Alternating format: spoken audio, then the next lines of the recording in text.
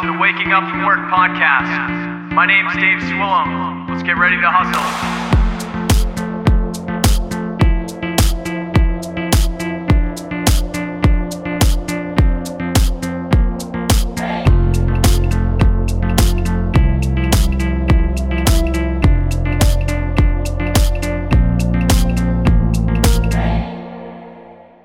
Welcome back to the Waking Up From Work podcast. This is episode 151 of the show today. This is your host, Dave Swillum. This is where we get to work, making work a passion, living creative full time. If you are new to this show, this is where we listen to interviews with entrepreneurs, creatives, musicians, and those that are living alternative lives, doing the things that they want to do instead of the things that sometimes we're told to do. So on today's episode, I am really excited to have Tom on. We had some tech issues last time we were on. I've got my hands taped up from being absolutely crushed in CrossFit. So we've got, real world problems here. No,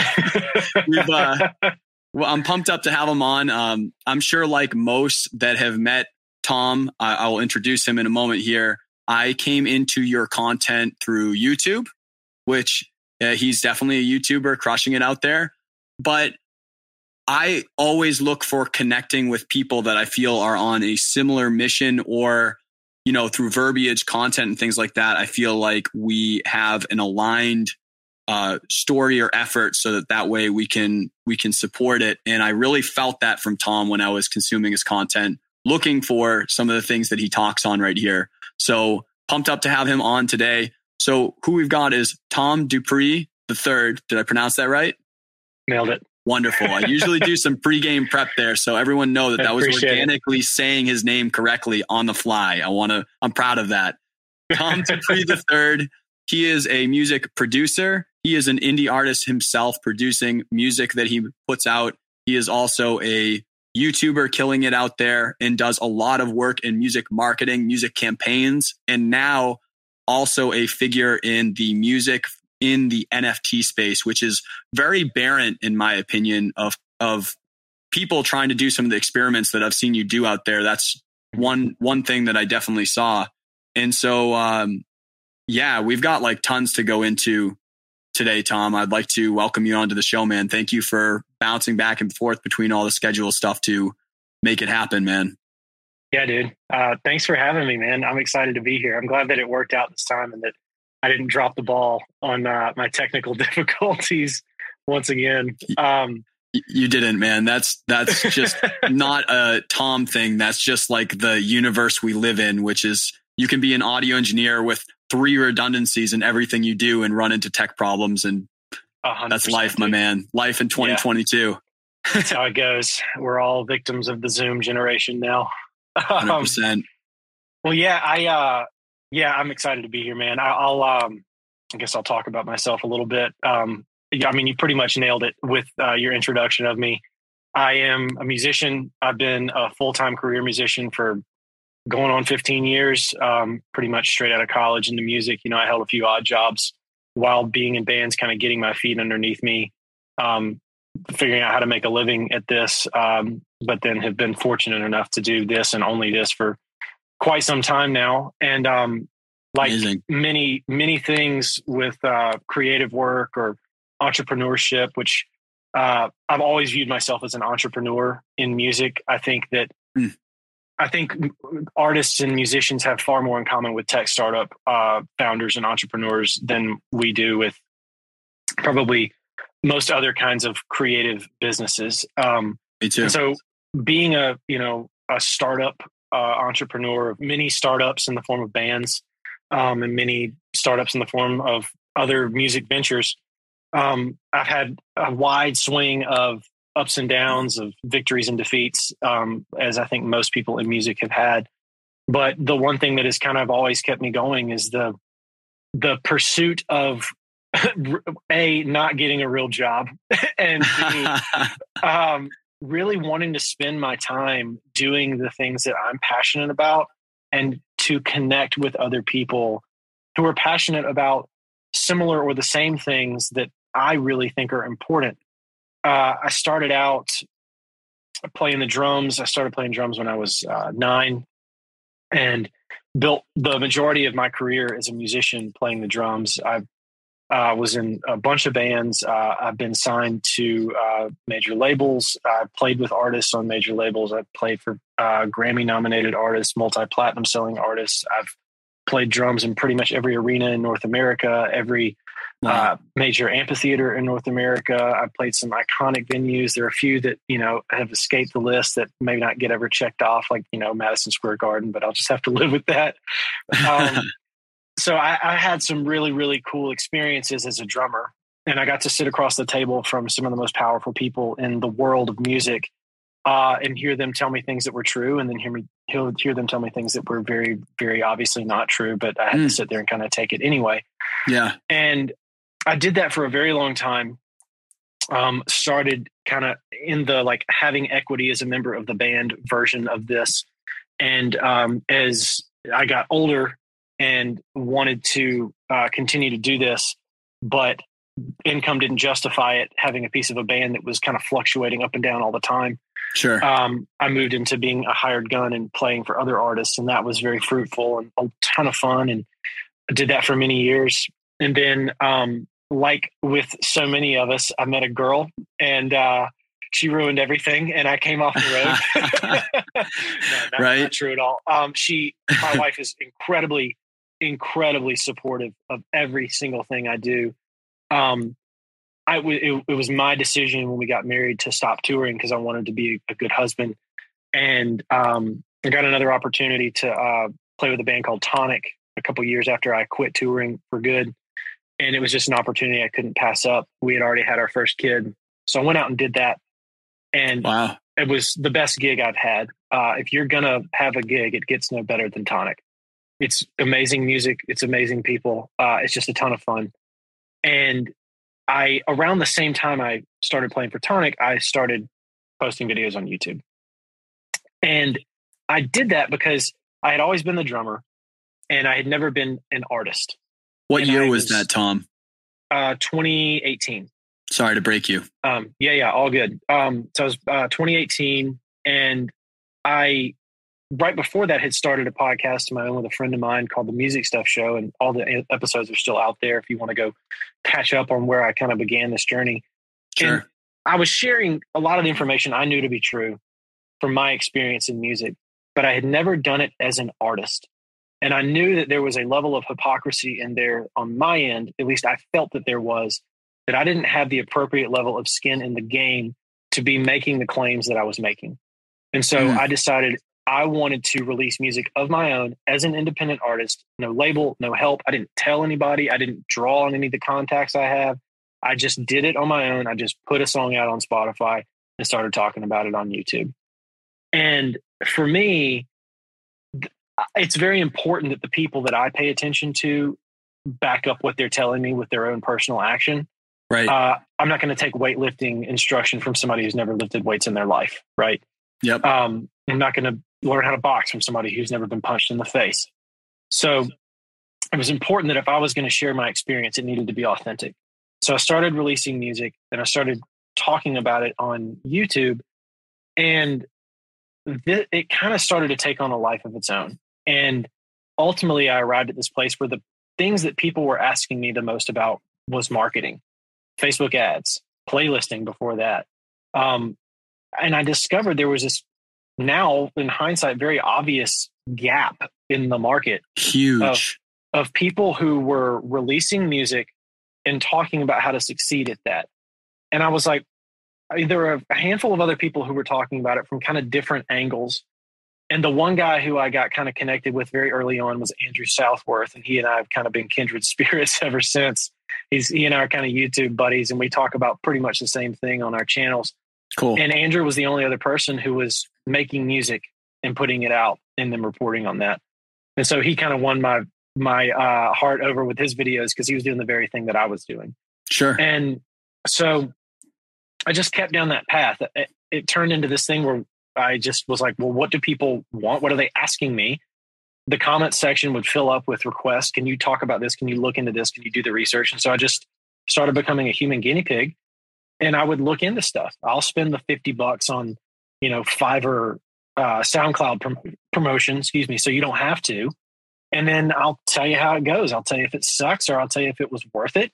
Yeah. And people seem to really appreciate that. And so that has sort of snowballed into, now I've got a course out. I never thought I'd be a person who released an online course, but I've just kept getting requests for it. So I batched all of the information I had at the time into a course, and we've got a course out. I now run an agency where I advertise for other artists. I do consultations, like all these things that I never would have thought. I didn't plan for it to go here when I started making videos on YouTube. I just wanted to share what I was thinking about. And through that process, it got so busy and so demanding of my time that I stopped touring with Tonic, which I hated to do. And I still do miss it from time to time. But it's been such a huge blessing too, because now I get to spend my days doing the very thing I want to be doing. I see my wife every night. I see my kids every night. And I'm building a business that really serves people. And I also get to keep making my own music at the same time. And so it's kind of the best of both worlds. I get to do what I started out to do, but also there's this huge benefit that I get to help people. And I get to help people do something that I think is really important, and that's making music. Yeah. Hell yeah to all that, man. Like, so breaking down a lot of different things in there. First of all, I love your transgression. I think it's such an honest, way to take transit to what you've become at this point, because all you did is you took your, amongst obviously all the endless, tireless hours and effort. So I don't want to make it simple, but I'm just saying, like, you responded to the market like any other business out there. If you're looking at the big businesses, they respond to the market and they create something that's not being offered or created to serve the market. So you're looking through comment sections, you're reacting to things, and you're creating and doing the things that people are asking you to do. And also where there's a void in the market, when you're talking about, you know, you look at yourself as an entrepreneur first, but just living in and passionate about the music space. I also feel that way, even though I'm so producer and engineer forward. I just don't think, I think that's way too narrow when you only look at something like that one thing, because with any part of the music industry or any industry, you're not trying to do just one thing to get one result. You're doing something for a broader result. So I feel like it's narrow to only think about the one thing. Past, obviously, you got to put in your expertise if that's the thing you're passionate about. But so you're listening to the market and you're seeing a void in the market, and not for nothing, but like even with awesome creators like you, and I think you noted Andrew, which I haven't checked out, but I'll definitely check out his stuff as well. Yeah. I still feel like there is such a void with it. And I feel like this is still an industry that formal education has been trying very hard to integrate, but they are not always sure of how to integrate. Formal education, I've seen great things that were never in the past, and that's awesome.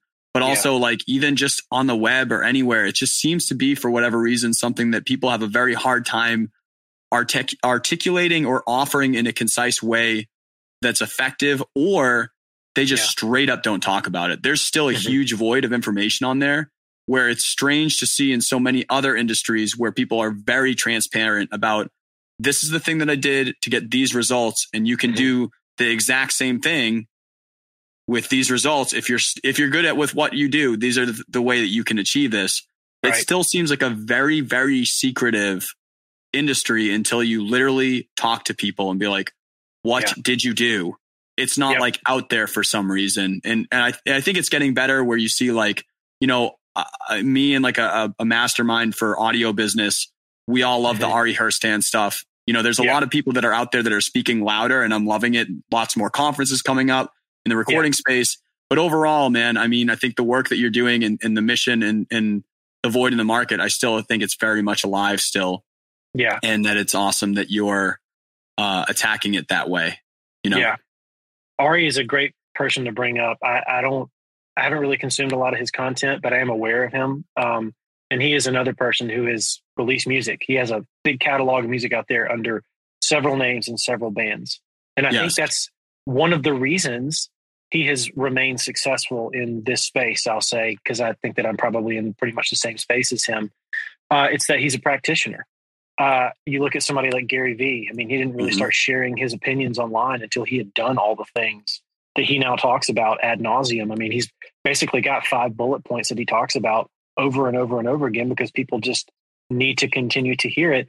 But it's all built on top of his experience that he did himself. Right. Unfortunately, on the internet at large, it's very easy to be a fake guru. And in the music business, especially, it's a business that is purposefully opaque from the top down. Yes. It's an industry it's been built to keep artists in the dark, to turn artists into employees and revenue generators, but not entrepreneurs and not business owners. It's I think about it like if Instagram had started with the sole purpose of selling to Facebook, they probably wouldn't have succeeded. They built something that they thought was cool, and then Facebook took note once it was successful. But when Facebook bought it, they didn't cut them off at the knees and oust everything that was good about the company. They kept the company intact. They didn't say this is a new Facebook app. They said it's still Instagram, and Instagram still runs Instagram, and the owners of Instagram still have a vested interest in Instagram until they decided to leave. But when they bought the company, they didn't buy the company to just solely turn these guys into employees. They bought them because of the magic that they were creating and wanted them to continue to create. The traditional record deal takes an artist and only gives them 12% of their revenue or of their income, not even their revenue, of their profit. Yeah. And so you immediately turn somebody into an employee, and then you wonder why they're not super enthusiastic about serving your bigger business when you've cut them off at the knees. And so I think the new version of this is guys who are transparent, guys like Ari, guys like Andrew, and I think guys like myself who we're going to put it out there. We're going to tell you what works and what didn't work. I think that's another very important part. Yes. I think the guys who are really successful, not just in my space, but just in sort of giving advice on the internet at large is they're transparent and they're authentic. I did this. It didn't work. I fell on my face. Don't do that. And I think that's important because when you keep just feeding people victories, it starts to ring hollow and it starts to feel disconnected because everybody doesn't win all the time. Yes. We all need to know that we don't all win all the time. You're going to put out a song and it's going to suck objectively. And there's nothing you can do about that. All you can do is get back on the horse and try to write a better song. And maybe that one will do better. And we've all done it and we'll all continue to do it. Some of the biggest artists in the world put out flop after flop, but then they hit that one and it knocks it out of the park and nobody remembers the bad songs. Right. Exactly. Yes. I think that on that point, and actually also another point earlier, it's funny when you were saying how I think that artists and entrepreneurs in the music space function more like a tech CEO than they do with other companies. Legit, on the interview before this one with an artist management company, we were just talking about how fast the music industry moves in terms of a creative. I think that it moves faster than many other creative industries exponentially. Yes. And I don't think that's favoritism. I think that it really does change that rapidly. And now how technology and music that are both the fastest moving things ever are now intersecting and intertwining and becoming DNA with each other. And how now you need to know the tech of what's affecting that and the music and creative. Yeah. And it's rapid. But then also on your point with that, I guess, it's a fast changing thing. And also, the transparency point of it is having not even a comeback. I think tech has been squeezing transparency out of things forever. It's just continually every industry. It's like something got into it and it's been sitting there growing roots of how do we squeeze out the BS and become transparent? You see cars trying to get away from the sleazy carsman where things are getting more chill. You see this happening in terms of large societal issues. Things are coming out, information's coming out. People are able to take videos and share it instantly and just This is happening everywhere. And you just don't want to be the person that's still sitting there trying to make things opaque when things are transparent. And now is the time where people are loving the authenticity of all social content.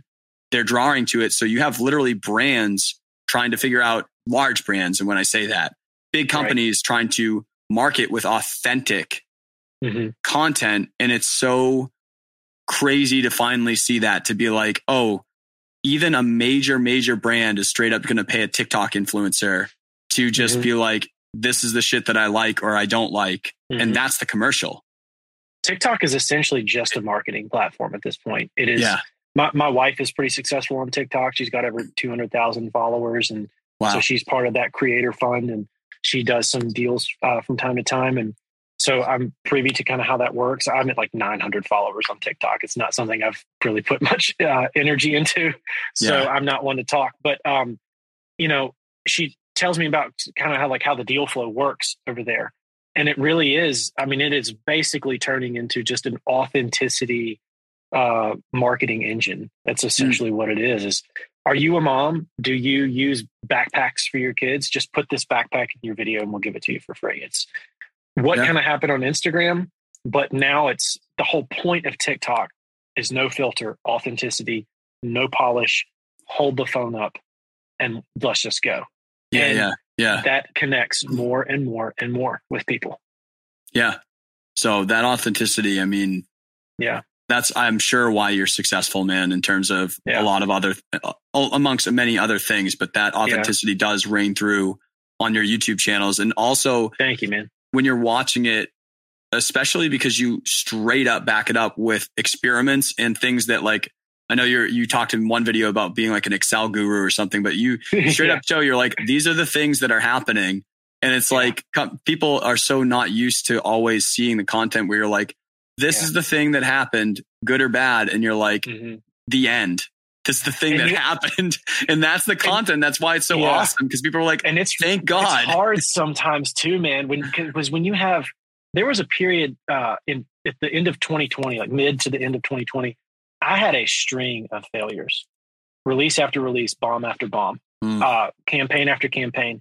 And I was like, you know what? I kept having to make videos about it because I have to put a video out and people are now expecting me to do this. Yeah. And I decided, you know what? I'm going to embrace it. I'm going to make a whole series about this. I'm going to make a whole series about everything that I do wrong. And I did. And it went great. And people that was one of the most successful, I would say, sort of periods in my come up as a YouTuber of people commenting like, dude, thank you for being so honest and sharing this with us. Yeah. And it works. Transparency is very, very important. And the further that tech infiltrates music, I think the more transparent our business becomes. And the more transparent it becomes, the more obvious the faults of let's just call it the greater system of the music business. Right. The more obvious those faults become to people who are not in the business. And I think that's one of the reasons I'm so fascinated by crypto and NFTs, which you mentioned at the very beginning, and I know you want to get into. Totally. That's one of the reasons I'm so enamored with the technology, is because I think we're on the precipice of people with money to invest and people with the desire to invest, venture capitalists, angel investors, people like this, seeing opportunities for investment in music. Because one of the biggest differences between tech and music, you have all this litany of similarities between founders and artists and team members at startups and bands. The similarities are very, very similar, to use the word twice. Yes. But the big difference is in tech, it is expected that you're going to take this idea, oftentimes starting with just a slide deck, and you're going to go try to get $100,000 of seed investment to start this thing. Sure. Or $10,000 of seed investment. In music, this traditionally looks like, hey, mom, hey, dad, can I borrow $5,000 to run Facebook ads? And yes, companies do start that way too. Jeff Bezos started Amazon with a big influx of cash from his family. And arguably may not have been able to make that company succeed without it. I would argue that he probably would have done it anyway, but it certainly made his life a lot easier at the beginning. And for us, that same system is here of getting support from mom and dad, getting support from friends and family. But what after that? We don't have a venture capital system in music. We don't have an angel an angel investor system in music, but that exists in Silicon Valley, and now Silicon Valley is global. But that exists in that culture. And it's one of the reasons companies are able to scale so rapidly. I mean, you've got companies like Uber that still have yet to turn a profit, and they're publicly traded. People are investing in the future of this company. We don't have that in music. And so a lot of artists just can't get it off the ground, no matter how talented they are, no matter how hard they're willing to work. Because if I'm spending 40 hours of my week at a job to make enough money to then take the 2 hours a night to do this, not to mention in my case, your case, we're married, having to invest into your marriage, having to invest into your kids. The thing that dies is that dream. If you're a startup founder and you get that seed investment, then that's all you can focus on. I'm quitting my job. I'm going full time at this. And if a year goes by and I'm broke and I can't make it work, I'm going to get another job. But I got $100,000 to float me. I have a year of runway to try to make this thing work. Right. We have never had that system in music except for the record deal. And the record deal cripples the artist in exchange for that seed investment. NFTs, I think, are traditionally, right? It's still very new, but for the past year been the playground of pretty much the ultra rich, especially on Ethereum. And that includes the crypto rich, somebody who flipped a Bored Ape for $500,000. Right. These people have money. They want to invest it. They come from a culture of investment and a culture where money talks. And now they're turning on to music NFTs. Right. Now they're excited about music NFTs. Now they want to invest in artists who are making music NFTs, because if you can make the next artist pop off with your funding via NFTs, you get to tell everybody at your dinner club, I told you so. This is the one that I own. It's number 2 that he ever put out, and now it's worth $1 million. Yes. And that makes me excited. So, yes, it's a hard time right now when you're really excited about NFTs, being in the whole party of excitement for NFTs, but being specific to the excitement for this trajectory. Because like me personally, I do investing myself in real estate and some other asset classes and things like that. I do love crypto. I'm not like a crypto bro where I'm like all in on it, but I'm active about it. My main thing as a person is I bet on, like I've been a huge history person. I am obsessed. Like I've done sales for a long time for my day job. So I'm always about like understanding, why are people doing the things that they're doing? It has nothing to do with anything else. All I want to know is, why do people do the things that they do? What did they do cyclically? And what can we anticipate that they'll do again? Because at the end of it, regardless of all of these influences that are shaping things throughout time periods and culture and everything like that, we are the same human body structure that's been around for thousands and thousands of years with the same monkey brain doing reactions to things. So I always look at things coming into the game and I say, with this here, what do I think that this will do with what's happened and with the way that people react? And for me, that's been how I've been looking at it for NFTs. Whenever I talk about it, people will be like all up on me immediately, being like, you know, you get mixed. There's definitely people excited too. But people, when you're starting to talk about it for music, especially, and maybe we can talk to it, but I don't want to dwell on it, like the hit piece thing that just definitely like that took up the conversation more. So I have more bullshit to get through before I can have the conversation. I don't want to give that dude any airtime. I don't want to give that any, he doesn't deserve air for the fire, because he did it on purpose and he did it to get attention. And I don't think he deserves any. Okay, then I'll edit that out of the podcast. Leave it in there. I want people to hear me say that about that. So maybe they'll follow suit and stop talking about it. Love you. Love it. Yeah. But on that note, like, that is what I'm betting on when it comes to the future, is that people for all of time have always been wanting to invest in things when they're early to get a return on investment. They will always do that. They will always be people that are like in on more risk. There will always be people just in terms of the addiction. Literally, investing is really not a lot different than when I'm in Vegas and I see people betting on slot machines. It's the excitement of the win. And like I read a book on it's like it is the Hunter and Gatherer's Guide to the 21st Century, and it talks about like that thing that I noted, like how we think based off of where we're at in this modern time now. And it talks about how like we like big rewards because inherently, if we were to kill a buffalo or kill like a deer or something, it's really hard and it took up like a week of us following the thing around. We could feed the tribe for a month. And it's like, what you're talking about is literally the reason giant sloths don't exist anymore. There were animals that were 5 times as tall as elephants, and we killed them all because of that very thing that you're talking about. Yeah. That's why they're gone. But it's like that mind is still here. We just have a different thing that's happening. Right. And so we're channeling people are like different thing. Yeah. They still want the big win. They still act like that. And it's still like people will bet on anything. You saw like when COVID turned and you had a bunch of sports shut down, people were like doing huge bets on like Russian ping pong players because they're like, how can I bet on something and win money and win big? Yeah, right. I got to be in the hustle. Yeah. This is now the time where I believe music is on the verge of being a new asset class for what you're saying, for this ability to cut the opaque out, to cut that middle thing that's been blocking it for so long. When you have these smart contracts and this way of just like cutting the bullshit out of like, when I invest this thing happens. No one gets to change anything in there on it and writes this in history.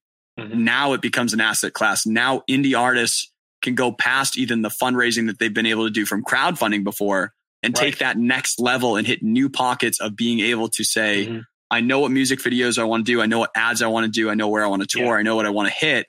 I need the money, and now I don't need someone to take a percentage out of it. And I'm sure that many different things will change in that space. Record labels will obviously be reacting and figure out how they're around and what they're doing. They're going to be there, and it's either going to be good or bad. But I'm excited for the disruption to finally hit our industry.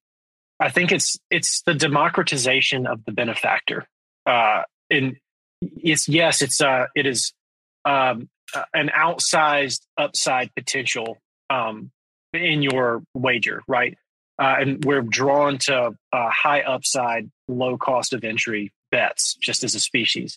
But it's also the democratization of the benefactor. Historically, the artists that we know on a first name basis generally had benefactors supporting them. The only reason Michelangelo has stood the test of history is because the Medici family bankrolled him. It's the only reason he was able to survive off of his craft to make all the things that he did. And that's the case with a lot of artists throughout history. The Medici family, back in Italy, was one of very few families with a lot of money, right? But nowadays, you've got technology in the form of NFTs where I can be a benefactor for $5 for an artist that I like. And if that artist can collect, 100 of me, now they've got $500 to put into their craft, to put into their business. Yeah. And at the same time, I get the potential outsized upside for my wager early on. I'm willing to make that $5 bet, both to potentially make a lot of money, but also makes me feel good. I get to support somebody doing what they do. Right. And I think that now that we have that, things are going to change. I think the record label is always going to be there. Just like the blue chip company is always going to be there. GE has been around longer than God. JP Morgan is still here, right? Vanderbilt is, has a university that has stuck around. These things are all here. They're always going to be the big ones. But the long tail distribution is changing. And now we've got people who can the people who play in NFTs and play on the chain, especially on Ethereum. These are people who totally will throw 10K at something. Yeah, dude, let's throw 10K. I made $1 million this year. I'll throw 10K at that because if it works, I'll make another $1 million. And if it doesn't, it's 10K. I'll make it back somewhere else because I have a portfolio of small bets. I've placed 100 wagers this year at $10,000 a piece. I mean, this is venture capital. This is exactly how venture capital operates. This is exactly how startup incubators operate. Look at Y Combinator. They have tons of companies that fail. Yeah. But they have a handful of unicorns that pay for the whole party. I believe I read, and I'm going to misquote this, I'm sure, but Coinbase with their direct listing made more money than all the other bets Y Combinator has made combined. One, pay for the whole party. And this is how record labels work as well. Right. Record labels have always worked that way. The problem is they completely destroy the golden goose once it produces the first egg. Yeah, they do. Yeah. That's interesting. I remember like literally on my bachelor party, I went to Vegas, and I just remember I didn't have a ton of money at the time. So it was always like, let me just be so bland at betting and just like catch a couple point. And then finally I'd be winning and I'd be like in a good spot. And I would just watch these dudes come in on the roulette tables, because I was there for a while on one night. And I kept scrapping my way up, and I'd finally got to like 500 to 1,000, because I kept being like green or red, or I'm sorry, black or red, like just 50-50 until I get there, you know. And people would come in once in a while. They would literally come out of nowhere, jump in a seat and be like, boom, like $10,000, lose it all, and then just walk away with their drink. And I would just sit there and be like, oh my God, that's like my 3 years of rent. Like, how did you know? But that's exactly what you're talking about, is the people out there. And that's what we were talking about before the episode of, like, we were talking about, like, there are fish swimming around out there that have money to do things that it's like they shoot a laser at it and it just is successful, because it's really hard to not be successful if you just have a laser beam of money, just pounding marketing, pounding distribution, influencing people, and just doing things. And that's why some of these brands that you're talking about from the 1920s, the 1800s, why they're still not dead, even if they've had 50 years of bad business, is because once you get that laser beam there. But the exciting part is that everyone now is starting to get an opportunity to have like a little laser gun, you know, like I can bet $5, I can bet $20 on this band. It's a local band, but you and I both know that you're in this, you know, you're in the scene right now, and you will see a band. You're like, I know by their character and the way that they're operating and the way that they're acting in this venue. I also am watching their moves. I know that they're going to be successful. I also love this band. And so you're like almost combining crowdfunding with investing at the same time, but you're giving that ability to like literally the fans, which is what all of us want. So that's why I'm pumped about it. And when you pull back the curtain and you increase that transparency, you start to bring smart money into the system. You know, we get our ability to throw $5 here and there if we want to, but you get somebody who's smart, who has money to come into the system. And these are the people who start rebuilding things so that it makes more financial sense for everybody, because they know that a healthy bottom line is only as strong as the people who are producing the product that needs to get sold. Right. So you get smart money into the system, you get smart bets, smart plays, and then we have a system that actually functions as it should, and you have artists who now have financial stability. I think one of the great tragedies of music as a business has been the absence of financial stability for the artist. Yeah. Because when I am free, when my bills are paid and I got a little bit extra going into savings and my week looks good, I'm good to sit down and spend 3 hours working on a track. I don't worry about what I'm not doing. I don't worry about what I haven't made that week. And so when my needs are met and my bills are paid and I'm financially stable, I feel good about taking the time that I need to take to be creative. Right. When my needs are not met, I feel guilty about that. And I'm willing to bet I'm not the only person who feels that way about making music. Yeah. When you found a startup and you get that initial capital influx of money, and you're able to spend all of your time focusing on building this business, and you don't spend your days feeling guilty about not working hard enough at your day job. You don't have a day job. This is your day job. The only thing that matters is building this thing. And while maybe financial stability might be a stretch because you're a founder and you're eating cup ramen, you have your needs met. Your bills are paid. You're not going to get kicked out on the street. Everything is okay. Yeah. And you can devote 100% of your energy on this. We need that in music where we can give artists the runway to have their needs met and have financial stability. Not only will that solve a lot of structural problems in music, but it's going to solve a ton of mental health problems that artists traditionally struggle with as well. Seriously. How many people turn to means that they otherwise would not have to try to pay the bills just so they can keep chasing that dream? Yeah, man. We need to see that go away. And artists shouldn't have to work 6 jobs so they can squeeze out 1 hour of producing a week with the hope that their talent can be shared with the world. The whole starving artist model, it's like, dude, it's got to go, man.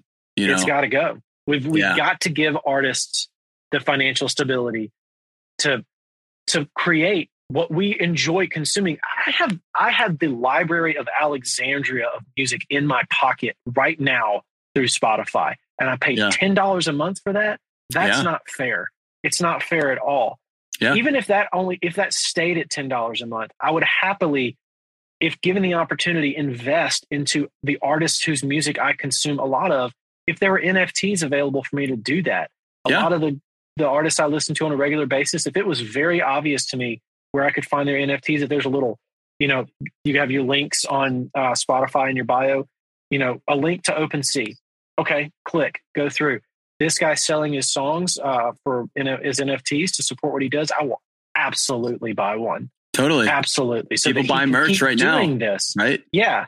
But so you only sometimes want so many band shirts. This is now a digital asset where it's literally like for me, I almost only wear band shirts, dude, because I just go to shows and I buy local artists. So I get to a point where I'm like, what can I buy from this person now that they don't sell CDs or a lot of them still sell records? I'm like, what can I buy to support this person? Right. But also I actually will get kicked out of my house from my wife if I try to take up any more of the closet because I already take 75%. Yeah. For some reason. Yeah. I would much rather have my collection on a digital bookshelf in my wallet just full of cool music NFTs. That to me is a lot more exciting. Exactly. Yeah. And so, Tom, dude, I have a lot of pieces of your life that I want to pick at on the show. And I'm sorry I'm so focused on NFT, but I do have more that I want to extract out of you because you've taken these experiments on it. Yeah. Right now for artists, one thing when we're talking about voids in information, this is a huge void. It's also a fast developing piece and changing from what it will ultimately be, in my opinion. So I understand why it's hard to create. Yeah. Through your experiments, I know that you've sold some of your NFTs from your music on OpenSea, and you've explored some other ones both on Ethereum and other crypto. I think it was Polkadot, where it's different in terms of gas fees, but also in terms of the way that people experience. But also you have Sound.xyz out there. You have some other things that are kind of bubbling up here. What is your take right now? If I'm an independent artist, how should I be approaching selling my music as an NFT, or where between these markets or spaces are you seeing the space currently? Right now, we're in the kickoff of 22 in February. So I'm sure by the time someone listens to this episode next year, it'll be completely outdated. Probably irrelevant. Tell me I told you so, or tell me you were right, whatever you want to say. But what's your vibe, man? Because you've been experimenting more than I've seen a lot of other people do. So I'd love to feel you out on that. Well, I think the first thing I would say, and I've sort of learned this the hard way, is I hate how much music is undervalued. Having said that, when you're first starting out with NFTs, I would sell them for a bit lower than you want to, because the point is to get them in the hands of your audience so that they have a vested interest in your success. If I give you an NFT of mine and it's one of 10 and you like what I do, you're going to hang on to that damn thing.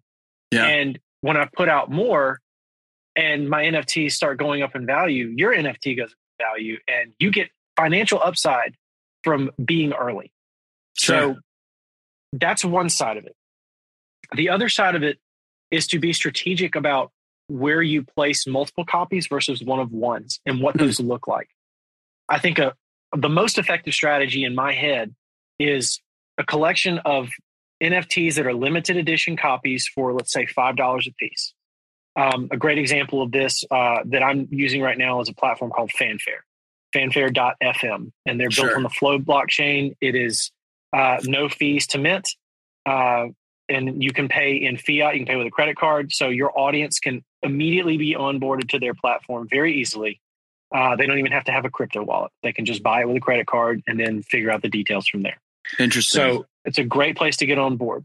I like Fanfare for the limited edition, $5 a piece. So I've got a couple on there right now. I've got 10 copies of each, not remaining, some have sold, but starting 10 copies of each, $5 a piece.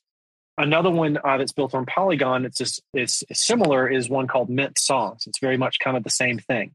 So you want to have, $3 to $5 a piece, 10 copies. You want to make it scarce, but you want to make it accessible. Then you get to your one of ones. So with the multiple copies, I'll just use my cover art, no text, and the music. Static image. But with my one of ones, I like to put in more work. So I'll animate the cover art. I'll make it a different experience. And then I like to auction those whenever possible. So let's say I'm doing it on Solana through something like Holoplex, which is a great platform to kind of make your own store. I'll list it on Holoplex, blast it out to my audience and say, bidding starts at 0.1 SOL. As of today, that's about $9. So bidding starts at $9. And it's just like eBay. You place a bid, somebody outbids you, you get hooked. Screw that guy, I'm going to win. And all it takes is two people, right? But then you have that one of one. After that, after you've sort of sold some limited editions, some one of ones, then you want to think about kind of what you have on the other side of these things. And this is where having a dedicated Discord server or discounts on merch really comes into play. Sure. I don't want to see a world where NFTs become yet another thing that artists have to keep up with, because we already have to keep up with Instagram and TikTok and podcasts and YouTube and making music on top of that. Endless. There's 1,000 things an independent artist has to keep track of. But if you can integrate the NFT with an experience that you're currently offering, instead of using Patreon, switch and use an NFT access only Discord. Cool. Then somebody can sell their key to your Discord if they get tired of being your patron. On Patreon, they just cancel their subscription. If you go through something like Vault, which is built on Solana, you have a gated NFT sort of documentary feed where you can post images and videos and songs and work tapes and ideas. And somebody buys an NFT, which is a key to your vault. If they decide they don't want to access it anymore, they can sell it. And hopefully you've done well as an artist and they can make a profit off it. Sure. So imagine Kendrick Lamar's very first mixtape. And he made a vault of it. And there were 100 keys. And every song he dropped from that mixtape, he posted about it in his vault.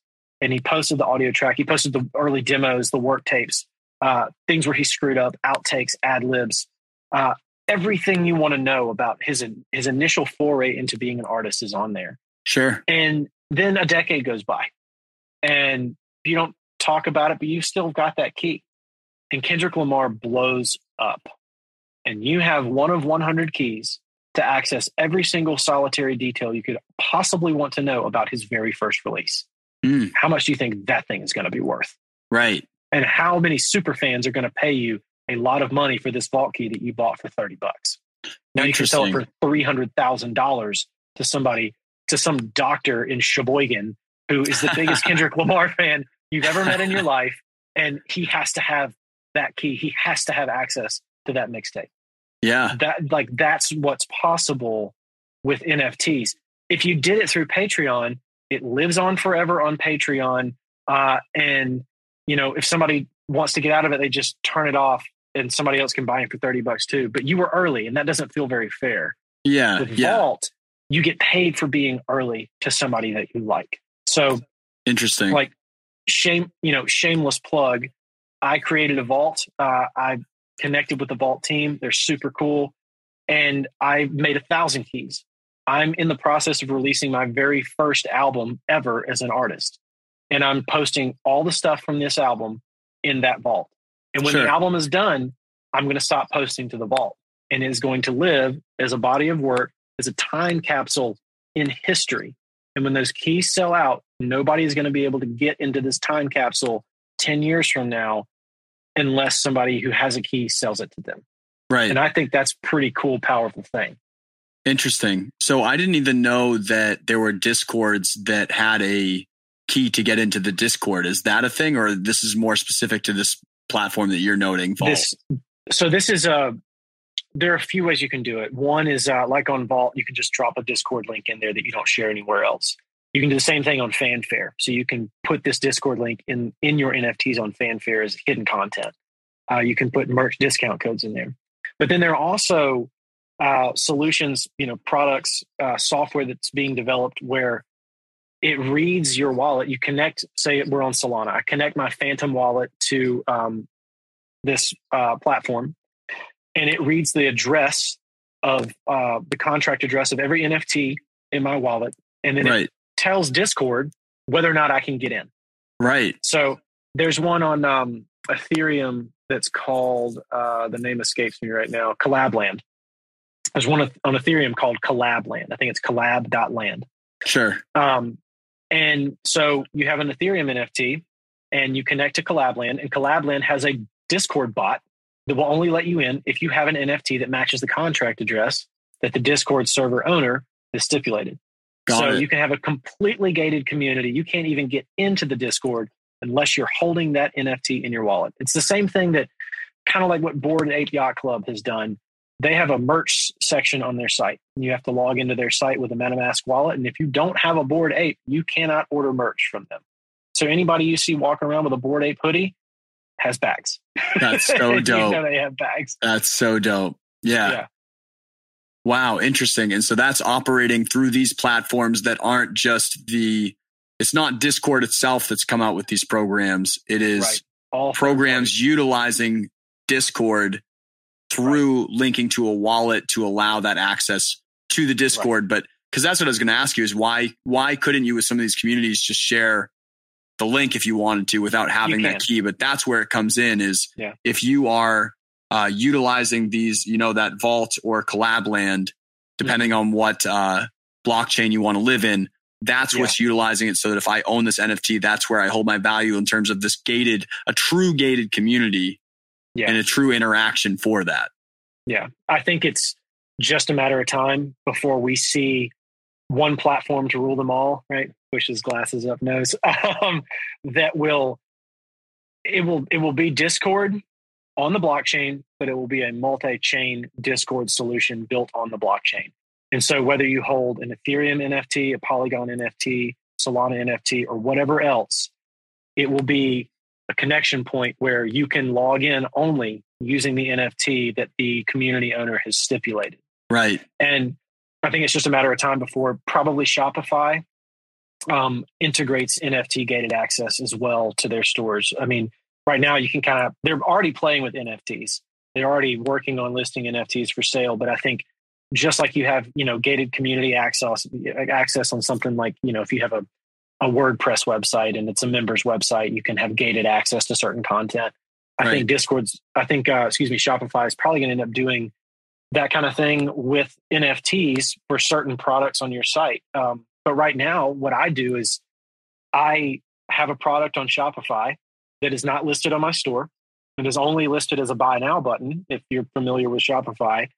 And I share the buy now link in the gated content of my NFT. So the only way you get to that is you click that link and it takes you directly to checkout. So you can share that link with somebody if you want to, but why would you do that when you've already paid to access it? Right. It doesn't benefit you where you've paid the money to add value to something and then you're sharing something to devalue it. It's the same reason of why the blockchain has any value in crypto in general is that user interface and interaction, basically. Exactly. Great. So to sum all of this up for people, first of all, I did an episode on the podcast for what an NFT is. Tom has a wonderful explanation on his YouTube channel of for people that just got slapped with NFT. First of all, sorry, but this is not your episode because this was definitely a deep dive one. Go back, digest some stuff, and then come back to us because even me, where I have jumped in I just felt like a small slap. Like I didn't fall down from it, but I'm like a little like, I'm like, oh, okay. Yeah. All right. I got to go read more, cause he's dived down further. So to recap it, I guess, as an indie artist right now, February 22, you talked about coming out with like some small valued, multiples of something. So maybe I create, maybe it's not my album artwork, but it's like little images that would create my album artwork or something. And now there's multiple of them, but the smaller value. So it's $5 for me to buy it. I own that NFT. And then I'm just taking ownership in the fact that this could be a collectible. It could hold value, but I'm also buying something from this artist. Then doing some things that are of higher value, maybe an auctionable thing, depending on what your, fan base is at right now. And something that is also more of an effort from you in that actual creation of that NFT. Both of those, are you still feeling out OpenSea for those sales, or are you on different platforms for that? So I've kind of taken a step back from OpenSea, mostly because it's busy. It's very busy, but they don't give you the option to properly categorize your NFTs as music currently. There's a little drop down when you're making your NFT. This is like such a specific issue, but when you're making your NFT on OpenSea, you can select like art, collectible, and a couple other things, but you can't select music, even though music is a main category on their site. So it's a functionality issue that I think is lacking. And until they get that fixed, I don't think it's the best place to go for music.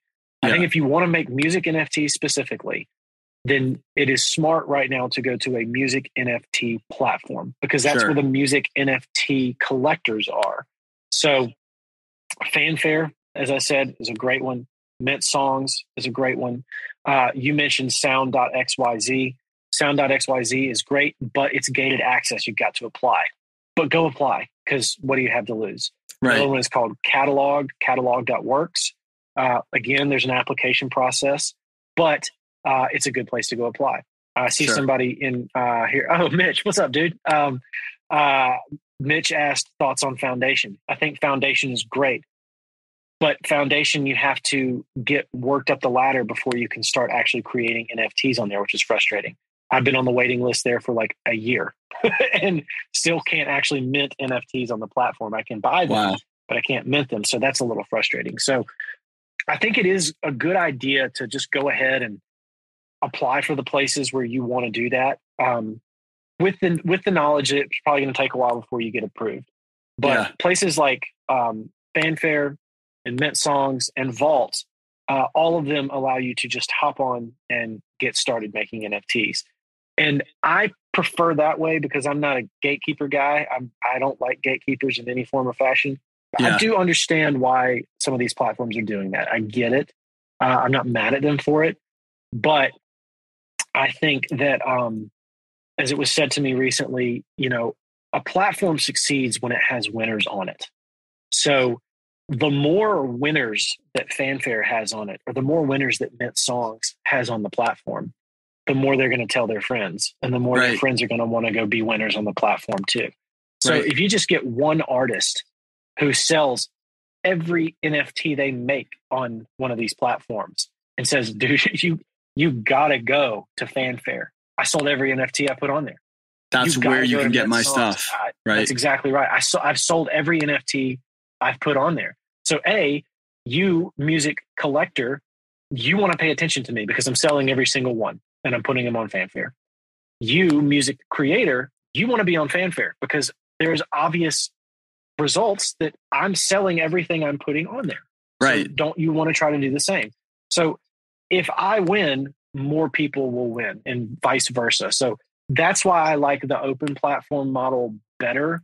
The cream will ultimately rise to the top through the noise. I mean, you look at OpenSea, there are, millions of projects on OpenSea, but Bored Apes are on OpenSea. CryptoPunks are on OpenSea. Doodles are on OpenSea. These very, very successful projects are on there as well. So the cream does rise to the top. Right. And so basically the Vault or the Fanfare piece of that is just where it's been more music friendly right now, more of an option to form this gated community and really utilize it as a tool. And then I guess last thing before, because we're going to definitely do a long episode because there are things that I want to do justice for you on things that are awesome about you that I haven't even gotten to share because of all of this stuff. But I just thought this is information. This is the void to me right now, at least in terms of what I'm seeing locally. And like literally, last episode, once again, was an artist manager who's working with large artists. They're getting bombarded with emails like, I want NFTs. I want NFTs. They have no idea what, you know what I mean? They don't know yet how that comes to play yet. And a lot of people don't. So everyone that I get to grab. So last thing I'd ask is there any favorability that you've gotten so far in terms of which blockchain? Because I know that we've talked about ETH and Solana in terms of a couple of these and probably even more in terms of, I know Polkadot, I've seen some of your video content on where you're talking about how it's almost a little too open in some ways. I don't know if that's aged at all, but is there any preference that you have for what blockchain? Because I know even that is, you could create this NFT. It could be on a blockchain that maybe that blockchain isn't as successful as other ones, could devalue the NFT later. Yeah. So one thing I'll say is, as with most of my content, if you're kind of afraid of which one to test, come to my channel. I'm going to test all of them. I'm going to have a lot of NFTs out in the ether that probably aren't going to sell, just so I can try to determine which ones are the best. I believe the best tactic is to pick a few platforms or pick one or two blockchains to sort of exist on and not spread yourself too thin. You spread yourself too thin, you start to devalue everything for everybody. 100%. Right? Yeah. Let me be that guy for you. Because I'm going to do that. Because I do.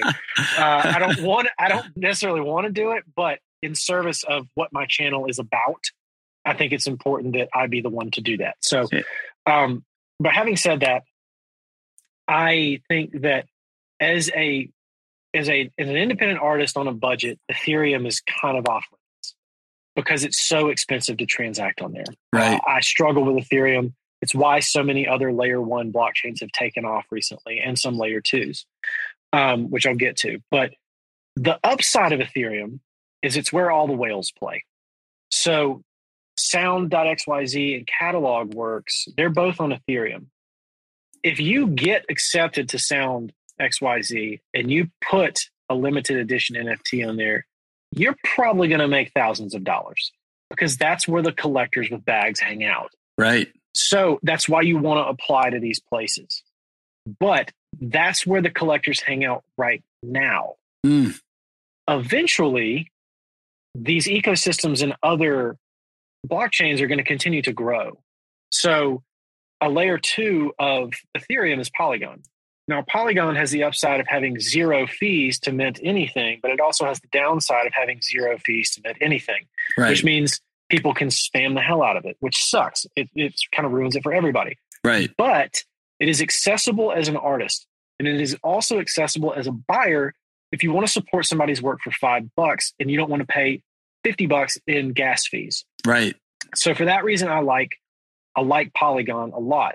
Plus, it is in the Ethereum ecosystem. If you can program a smart contract on Polygon or on Ethereum, you can program a smart contract on Polygon. Sure. And if ETH2 rolls out as they say it will, then Polygon becomes a lot more valuable as I believe it's a roll-up of Ethereum. So Polygon is worth looking at. Mint Songs is on Polygon. Sure. The other one that I really like a lot is Solana. Solana is the layer 1 that's sort of really kind of taken charge in face of the high gas fees for Ethereum over the past 6 months. Right. But Solana is kind of lacking in music-specific platforms yet. There's one called Nina Market, which is kind of similar to Sound XYZ. And then there's Vault, which I've spoken about. There's also platforms like Holoplex, which allow you to create your own store, but it's not a dedicated music NFT space. But I do think Solana is one that is worth paying attention to because I think it's just a short matter of time before somebody builds something really musically important on that blockchain because it's fast and it's cheap. And it has sort of like a cool new kid on the block thing to it that is attractive. Right.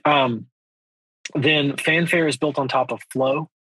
Flow is a very fast, very scalable blockchain, and you can buy stuff with fiat. It's where NBA Top Shots was put on. which is hugely successful. Yeah. So that's another good one. That's kind of where I have ventured so far. There's a couple other platforms I'm kind of looking at right now. There's one called Emanate. It's EMANATE.live, I believe is the address, emanate.live. And it is built on EOS. And it is sort of like Audius, a music streaming platform. Yeah. Currently, but it's also a distribution service, which is very interesting. So you can upload your song to Emanate to be played on the blockchain, and they pay you every 6 seconds of listen time instead of per stream. But then you can also distribute to Web 2 outlets like Spotify and Apple Music, all from one platform. So that's a platform I'm kind of playing around with right now. Emanate. See how that goes. But there isn't, to my knowledge, there's not an NFT marketplace yet. So I think the platform that wins is the one that allows you to distribute to Spotify, stream on platform, and buy your song as an NFT. When that happens, that's going to be a game changer. Yeah, and then Spotify will have to react to that, or they're going to if they were smart, they'll try to create it before anyone else does and find some way that makes sense. But I think the one thing that Spotify, their blessing and their curse, is that they are very beholden to Warner Brothers and Atlantic and the like. The reason Spotify became the dominant player in music streaming is because they were the ones who managed to strike up deals when streaming was not cool. And they got catalogs from every major artist on there. Right. But it's also the part that holds them back, because those labels, they have a corner on the market for finances in music. They don't necessarily want to have somebody eating into that nest egg. So they might say no if Spotify wants to make moves. You know, when you become a big publicly traded company, it's a lot harder to turn that ship. It takes a lot more time. When you're small, you're light, you're nimble. And so that's, Spotify's the 400-pound gorilla in the room, but they're slow because of that. David versus Goliath, right? That's exactly right. So we'll see. Yeah. Interesting, man. Okay. So you've given us a lot to approach, but it sounds like the real thing, because we're still in such a fresh world, is that there is no perfect place to sell your music as an NFT. You have to just be dabbling and then making bets on what's going to win, and then keep adapting that as your fan base changes, and obviously try to give it a way that your fan base is going to get value from your creation of it, as well as a way to give it longevity in the future. One thought that I have had, because I've thought about this very thing too. Where do I make my NFTs? How do I choose the right blockchain? One thought that I've had is that once this plays out in a few years and we're able to see which one kind of is the music blockchain winner, right? The music platform winner. Yeah. I'll take every NFT that I've made on every other platform, and I will blast out all over the internet. And I'll say, if you've ever bought an NFT from me, come and join this Telegram group, or come and join this Discord group. It's free to enter. It's not gated, anything like that. If you've bought an NFT from me, inside of this group, I want you to send me your wallet address that holds the NFT that I sold to you. Yeah. And then I want you to send me your wallet address for, let's say Solana is the one that wins. I want you to send me your Solana wallet address. And I'm going to send you a limited edition NFT that is your all access pass that serves as the representation of the NFT you bought on Ethereum or on Polygon or on Flow. Because now I'm building my network on Solana, and I'm only dedicating everything I do to Solana from here on out. Yeah. So if you bought an NFT anywhere else, this is your Solana representation of that purchase, and now you have access to everything as if you had bought that NFT on Solana originally. And right, because it's not their fault. Right, exactly. And to me, that feels like a way to sort of like patch the Band-Aid, I guess, at the end of the day, once sort of like the dust settles. Looks like your live went down on Instagram, by the way. I saw that. I have no idea why. Instagram literally logged me out of Instagram. Nice. Solid. I have no idea why. And I feel this like guy's making too much content.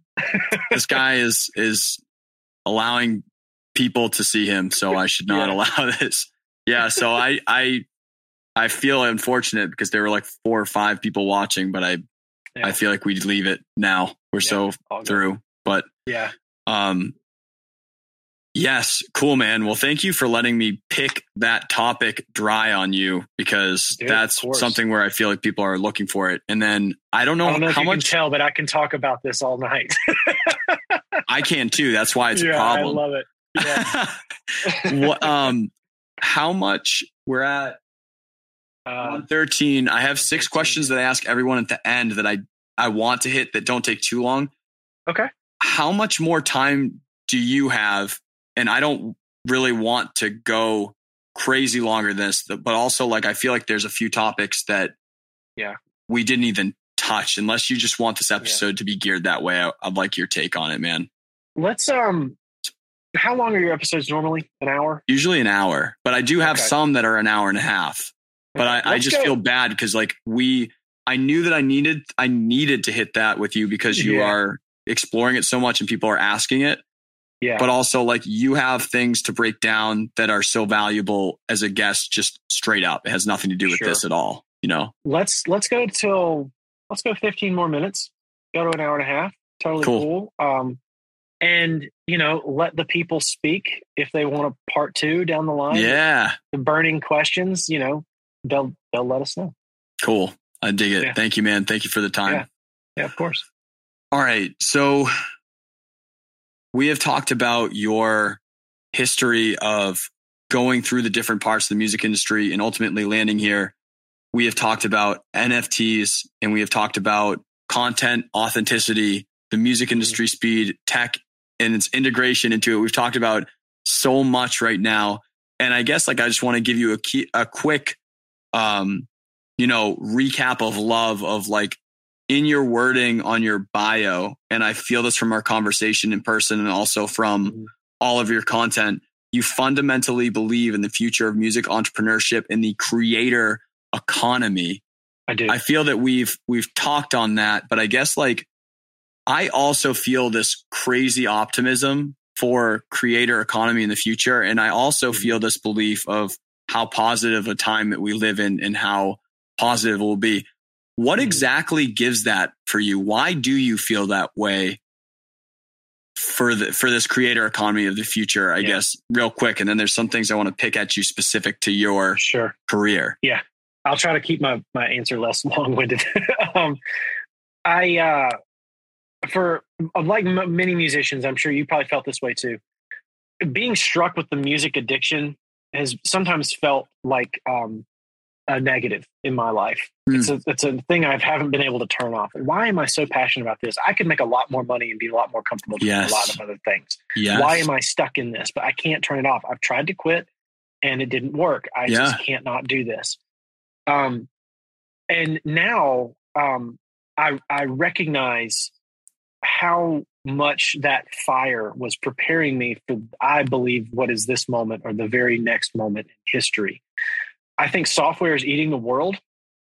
I think more and more things are becoming automated. More and more things are becoming ridiculously accessible. I run a business from a guest bedroom in the basement of my house from a laptop and a cell phone. If you had told me that 20 years ago, I thought you're crazy. Yeah. There are people who run multi-million-dollar empires just from their phone alone.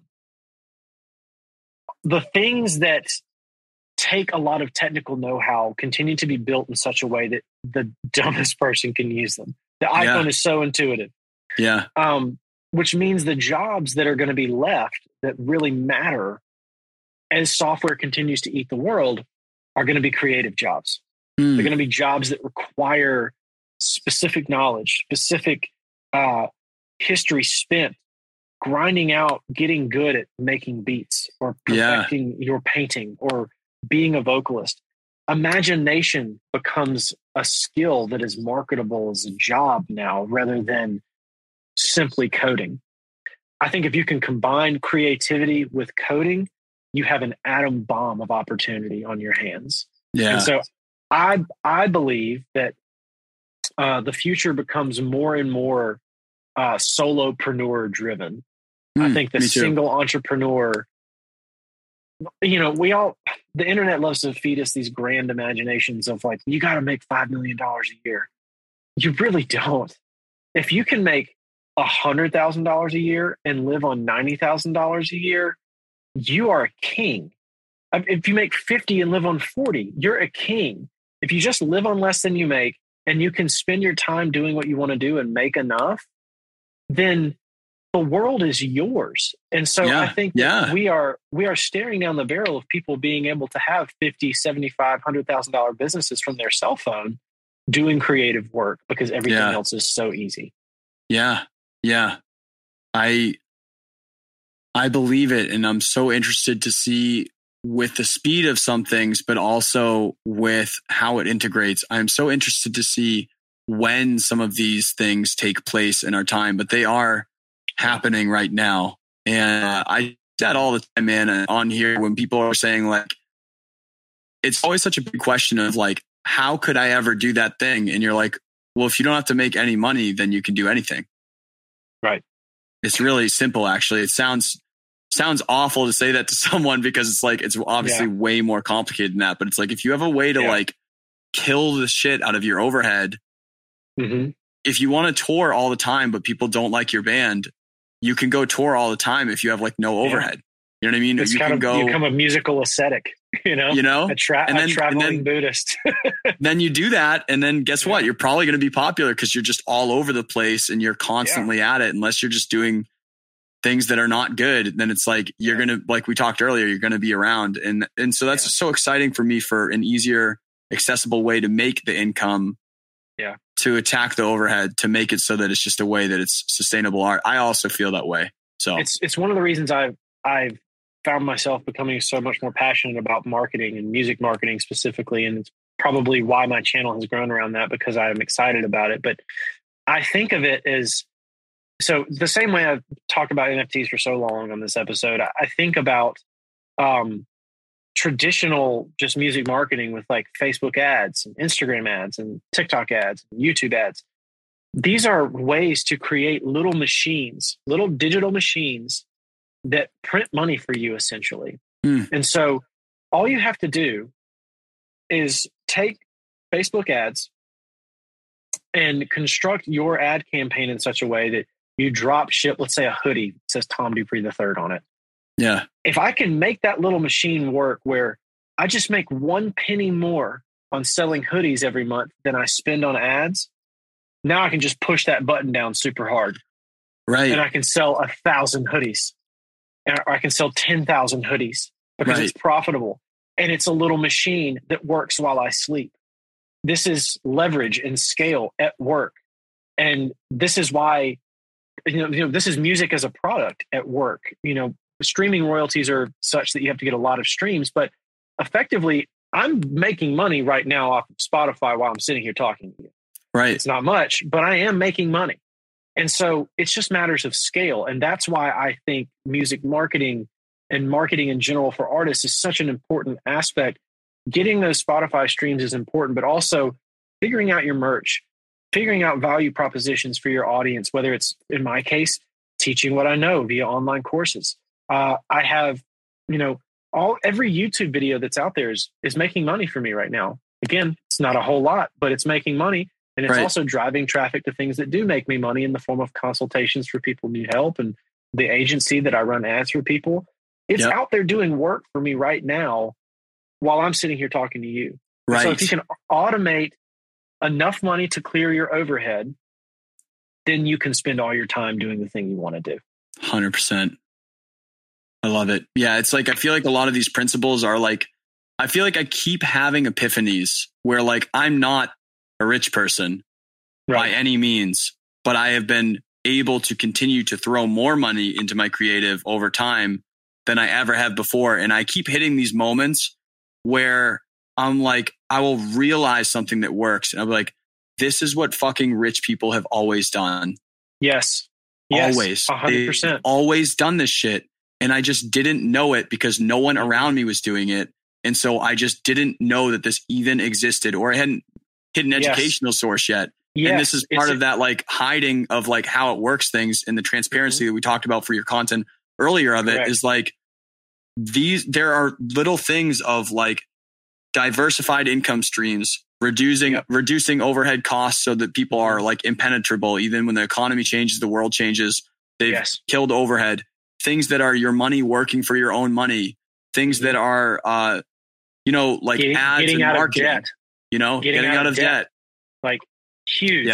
Yeah. And these are the things that rich people have always done. Mm-hmm. And people also like it's given me a lot of empathy for rich people, just in the sense, not if they're rich people doing bad things, then that's just using your power for the wrong thing. But it always, when I learn it and I say, this is what they've always done, you get a lot less mad at someone when they have like a nice car or a nice house or their third house or something like that, as long as they're not doing bad things with their money, because you're like, this is how it happens, because they just keep investing in different asset classes or different ways to run their life in some way that is continually making it less friction to do the next thing. And that's why also when you're at the top, you can just do that anything power, because you can just press the marketing button, press the whatever button, just over and over and over again. And literally it just makes things appear, Wealthy people spend, those that inherit it are not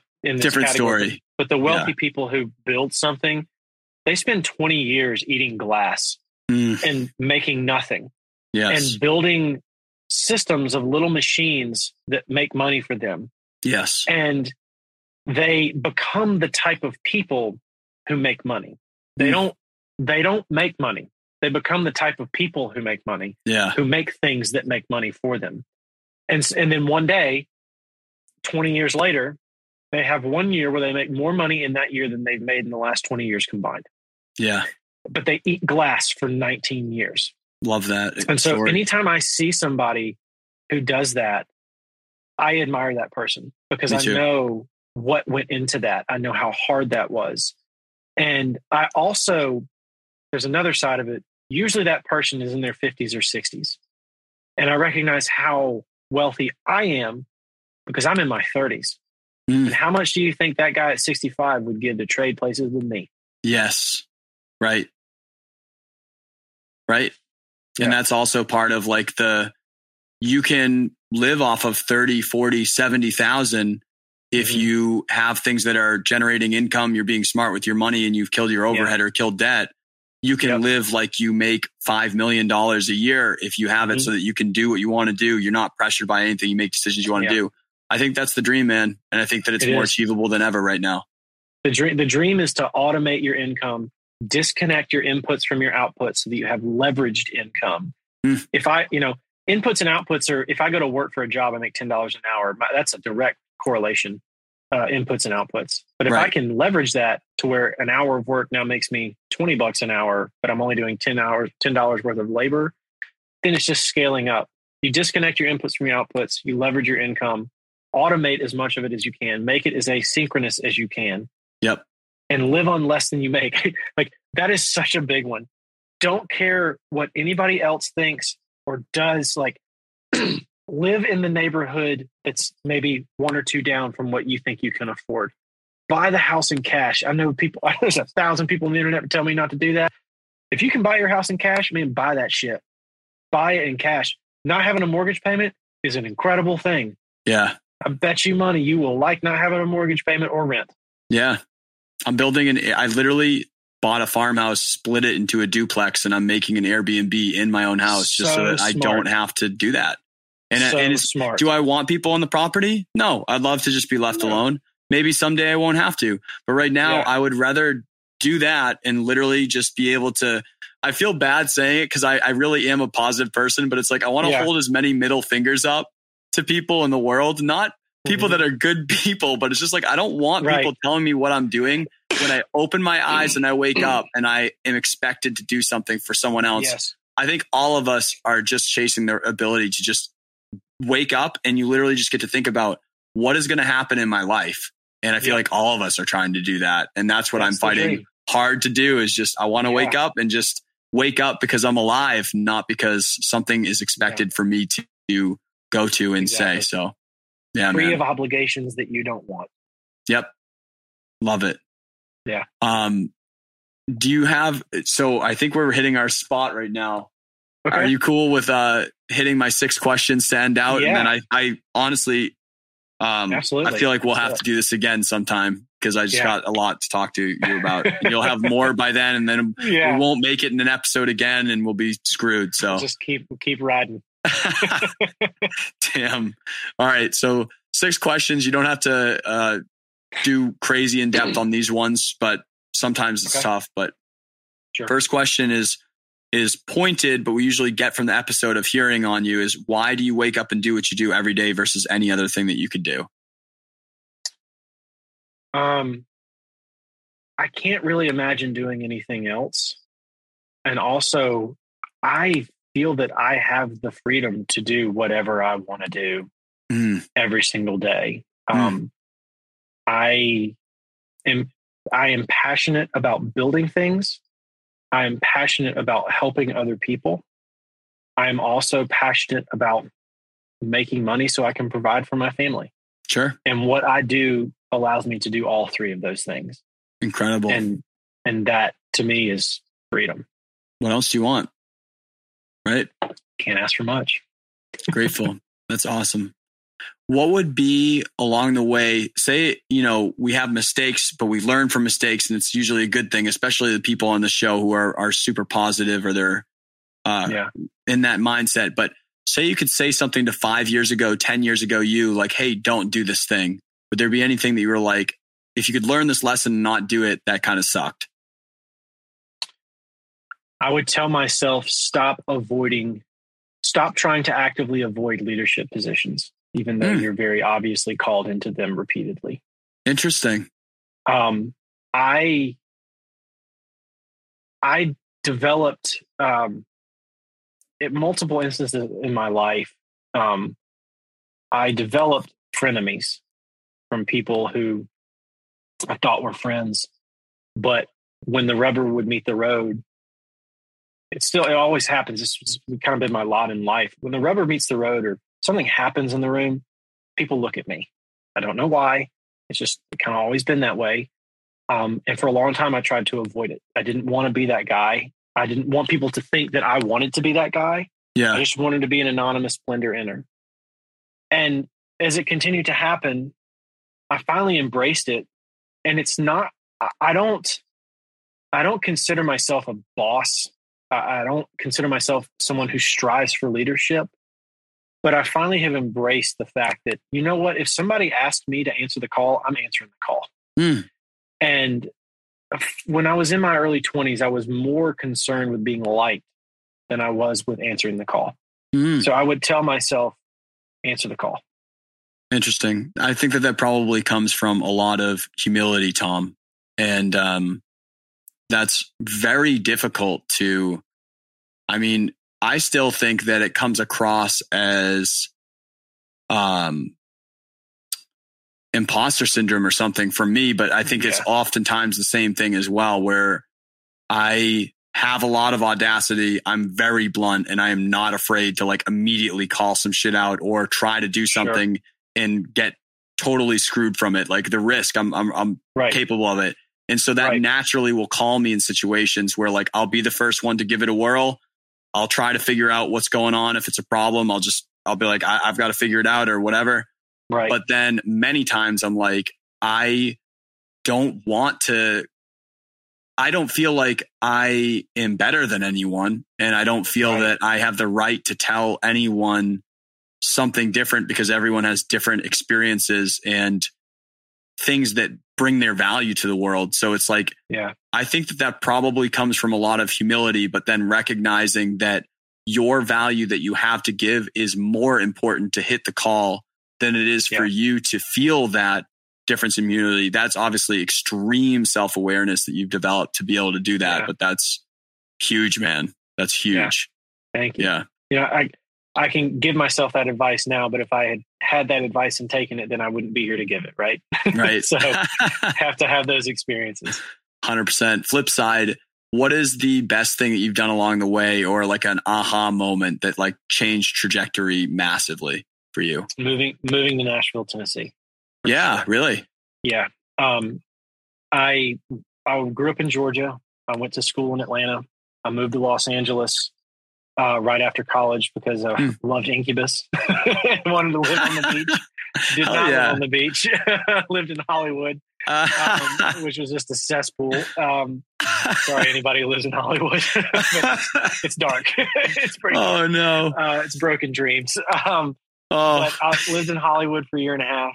And one night I was driving down the 101 freeway on the way home from band practice. And I believe in God. And I just said, God, what do I do? I'm miserable here. I don't know what to do. Tell me what to do. And I heard a voice audible to me say, I already have. And I had been thinking about Nashville a lot, but was too afraid to recognize it. And I knew in that moment I needed to move to Nashville. So I went home. Within the week, I told my roommate I was canceling my portion of the lease. I was moving out. I was breaking their lease, packed up all my stuff. I moved to Nashville. I put a video of me playing the drums on YouTube and then put it on Craigslist. Within a month, I joined a band. And within 8 months after that, we had a record deal with Universal Republic. Jesus, dude. Yeah. That's amazing. Yeah. Pretty wild. Yeah. And then I met my wife in Nashville. My kids were born in Nashville. I mean, everything I have now is because I answered that call in the car. That was supposed to happen. You're supposed to be doing this. This is supposed to be. Yeah. Dang. Cool. That was awesome. Yeah. What would be like from the outside or inside, I guess, but what would people say is your superpower, Tom, is Tom Dupree III? Oh, that's a good question. That's a new one. Used to be 5 questions. That's a new one I added on there. That's a good question.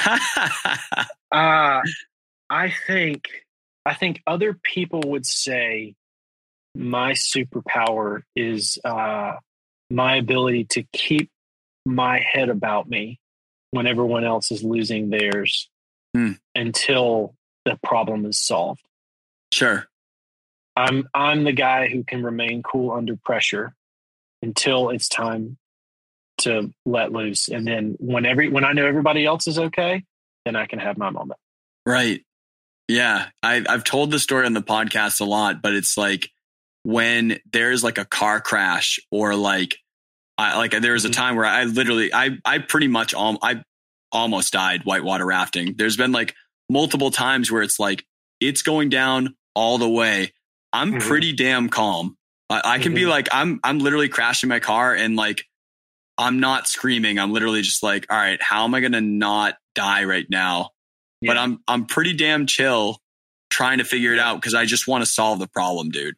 And that's all I'm focused on. I have nothing else that I'm like, nothing matters if I don't solve the problem. So all does this happen to you? It just like, I mean, it just laser visions in for me. It's like a black tunnel where the only thing I see is the thing that needs to get fixed, especially when it's like, you're talking about like car accidents and stuff. Like I'm the guy who cars are going around. I pull up to the car and get out and go and make sure everybody's okay. Like I've done that multiple times in my life, you know, and it's just like, that's all I can see. A fight breaks out at a concert. I run into the middle of it to try to break it up so they don't hurt anybody. Like that's the only thing I see. And it's weird, but that's just, I guess we all respond differently. There are plenty, I don't want to make it out like I'm some Rambo. There are plenty of other things where I'll run the other direction for sure. Oh yeah, but absolutely. but there are things like that where I will run to it and I can't explain it. Yeah. That's awesome, man. What would be a resource that you could recommend to the audience? We've got a mixed crew of creatives. I know that they all found value through conversation that we've had past anything in music. You can say anything in terms of music industry, or it can be broader than that. We do mindset, anything like that. What's like a resource or some resources that have been like really valuable for you that you think are worth checking out for people? This is a good one. And I'm so excited to share my answer. Nice. I pay almost zero attention to anybody who is music business oriented. The only person's videos I watch are Andrew Southworth's. And he's it. I don't really pay much attention to anybody else. I kind of keep my blinders on. Sure. I pay attention to entrepreneurs and investors and tech people for the most part. The resource that I would recommend above all else to everybody is a guy named Naval Ravikant. And he's on Twitter at Naval, Naval, like naval. Yeah. Go to his profile on Twitter at Naval, and his pinned tweet at the very top is called How to Get Rich Without Getting Lucky. Read that tweet storm. After you read that tweet storm, it's about 40 tweets. Go pick up a book called The Almanac of Naval Ravikant. And it's by a guy named Eric Jorgensen, Jorgeson, I think, or En. I think it's On. Sorry, Eric, if I got it wrong. After you've read the tweet storm, read that book. And I challenge you to tell me it doesn't change your life. Wow. We've never had that on the podcast before as a resource. But I've heard Naval Ravikant before from other entrepreneurs' mouths. Yeah. For me, it reframed. He didn't tell me anything in there that I didn't already kind of know. A lot of it we've talked about on this episode. Yeah. But he frames it in such a way that it clicked. You know, like those puzzle rings you get from like the Renaissance fair where you twist them and they just fall into place and it's one ring. Yeah. That. It was like I was holding the puzzle ring and I understood how it worked. But the way Naval frames it made it all click into place. And it completely changed the lens through which I view so many of the things that I do. Yeah. So if you are interested at all in decoupling your inputs from your outputs, earning income that's leveraged, building a life of freedom based off of financial stability, those kinds of things. Yeah. That tweet storm and that book are where you want to be.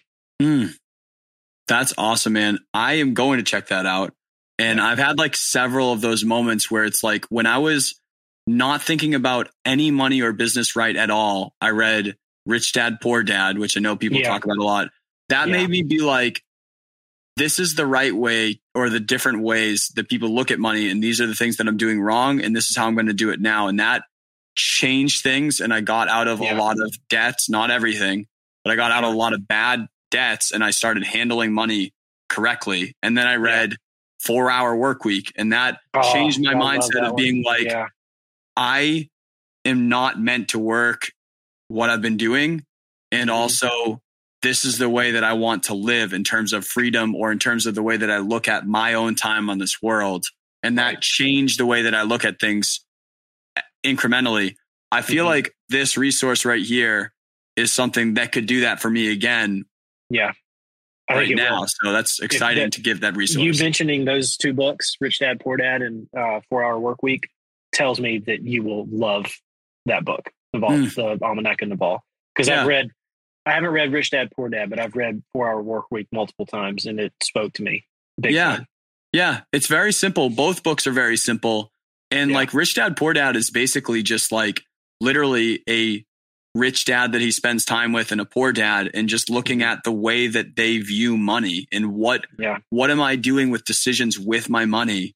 And that just changes perspective of like how I'm going to treat getting shit done or allowing things to go bad, I guess, it just changes things. But it's like you were saying, where it's like, the answer, not to spend money like that, you should be investing or whatever, but it's like, they put things in a framework that makes now sense of how it actually is happening all around you. And you just didn't see it. It was written there on the wall and it was in a language that you didn't know. And it's like swishes that out and rewrites it. And it's like, this is it. And you're like, I had no idea that the guy next to me, that we didn't have the conversation, but now I can pick up on the signs of like, this person's been doing that for fucking 50 years. And I had no idea. Yeah. Right. Yeah. It's like, this is a deep cut reference, but it's like in Gone in 60 Seconds when they're in the warehouse and they turn on the black light and the list of cars shows up. It was there all along. Now we can see it. Dang. All right. Last one, man. Where do people keep up with you? I know you're all over the place, but where do people keep up with you? And that's it. And we'll get out of here. Yeah. Well, the short answer is any platform you're on, just look up at Tom Dupree III, Tom Dupree III, and I'm probably on it. And my handle is the same on everything. If you want to understand the most about what I do, go to YouTube. Yeah. If you want to follow sort of behind the scenes of like what I'm thinking about, go to Instagram. And if you want to connect with me, just shoot me a DM on Instagram, or my email address is, I think, in the About section on YouTube. And I'd love to help however I can. Yeah. Dude, thank you so much for being on the show here and how much time you dedicated to it. I know this is a super long episode that I did not plan to be this long, but like, all good. Dude, such good episode tonight. And I think people are going to feel that if they've listened this long, they know that this was legit. So cool. Yeah, dude, thanks for having me, man. This has been a blast. Yeah. Thank you, man.